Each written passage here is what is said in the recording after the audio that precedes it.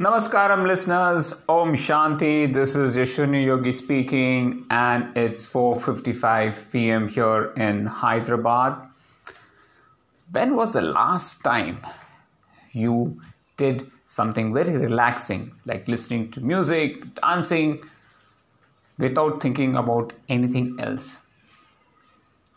Chances are quite slim. Well, the same thing happened to me a couple of days ago.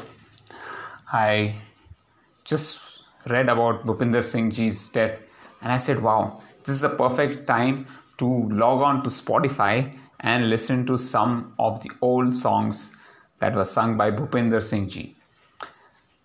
Believe me, 1 minute into the song, I was questioning myself, why am I wasting my time? I can do something useful now.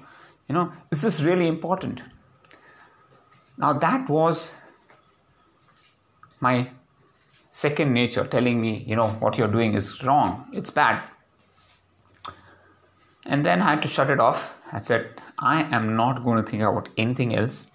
For the next half an hour, I'm just going to listen to all his songs and just enjoy it thoroughly without any guilt. Okay. We always live in guilt. When we do something which is good for us, we feel guilty about it.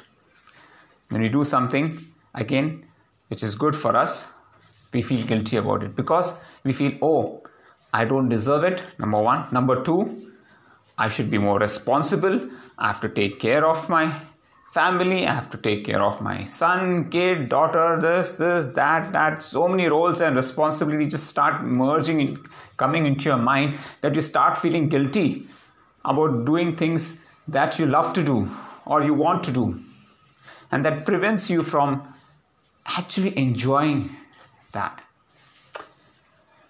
So the small experiment that I did a couple of days ago, where I just sat there, I said, I'm not going to do anything for the next half an hour.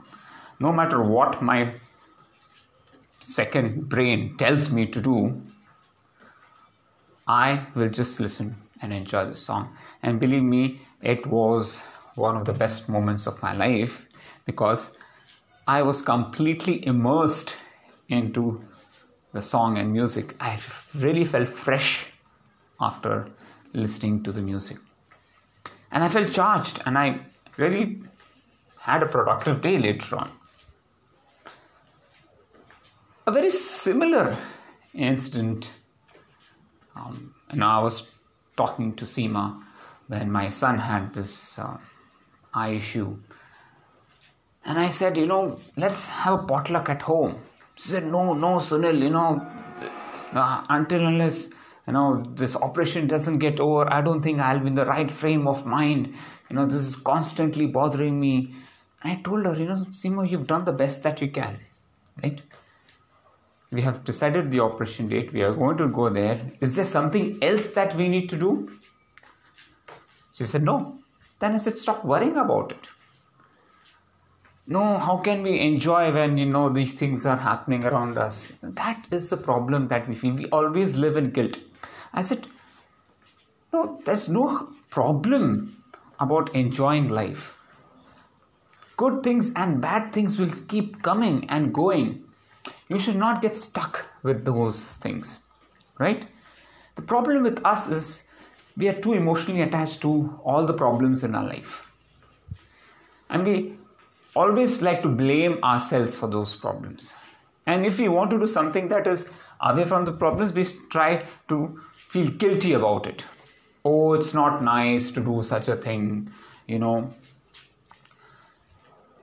I completely cannot understand this logic at all. The best thing you can do to yourself is to change the situation, to change the frame of your mind, to move away from that situation and do something different that will make you feel good. Having a potluck or listening to music or dancing or going out on a vacation, whatever it could be, a short vacation, it could be a long drive, whatever will take you out of that situation, away from that situation, or make you think differently, even go for a movie, even go for a lunch or dinner, I think it's very important that we treat ourselves with a lot of love and respect when we are in the most troublesome situation. Whether it's a loss of job, a loss of a family member, or anything, health issues, you have to change the situation so that you are able to deal with it in a better way. I'm not saying that you should not even feel sad. Yes, you should. You have the right to feel sad. You have the right to cry.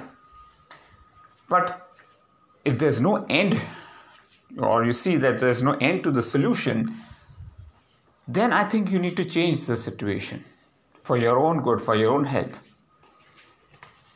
Even if there is a death in the family, okay, do the best that you can do.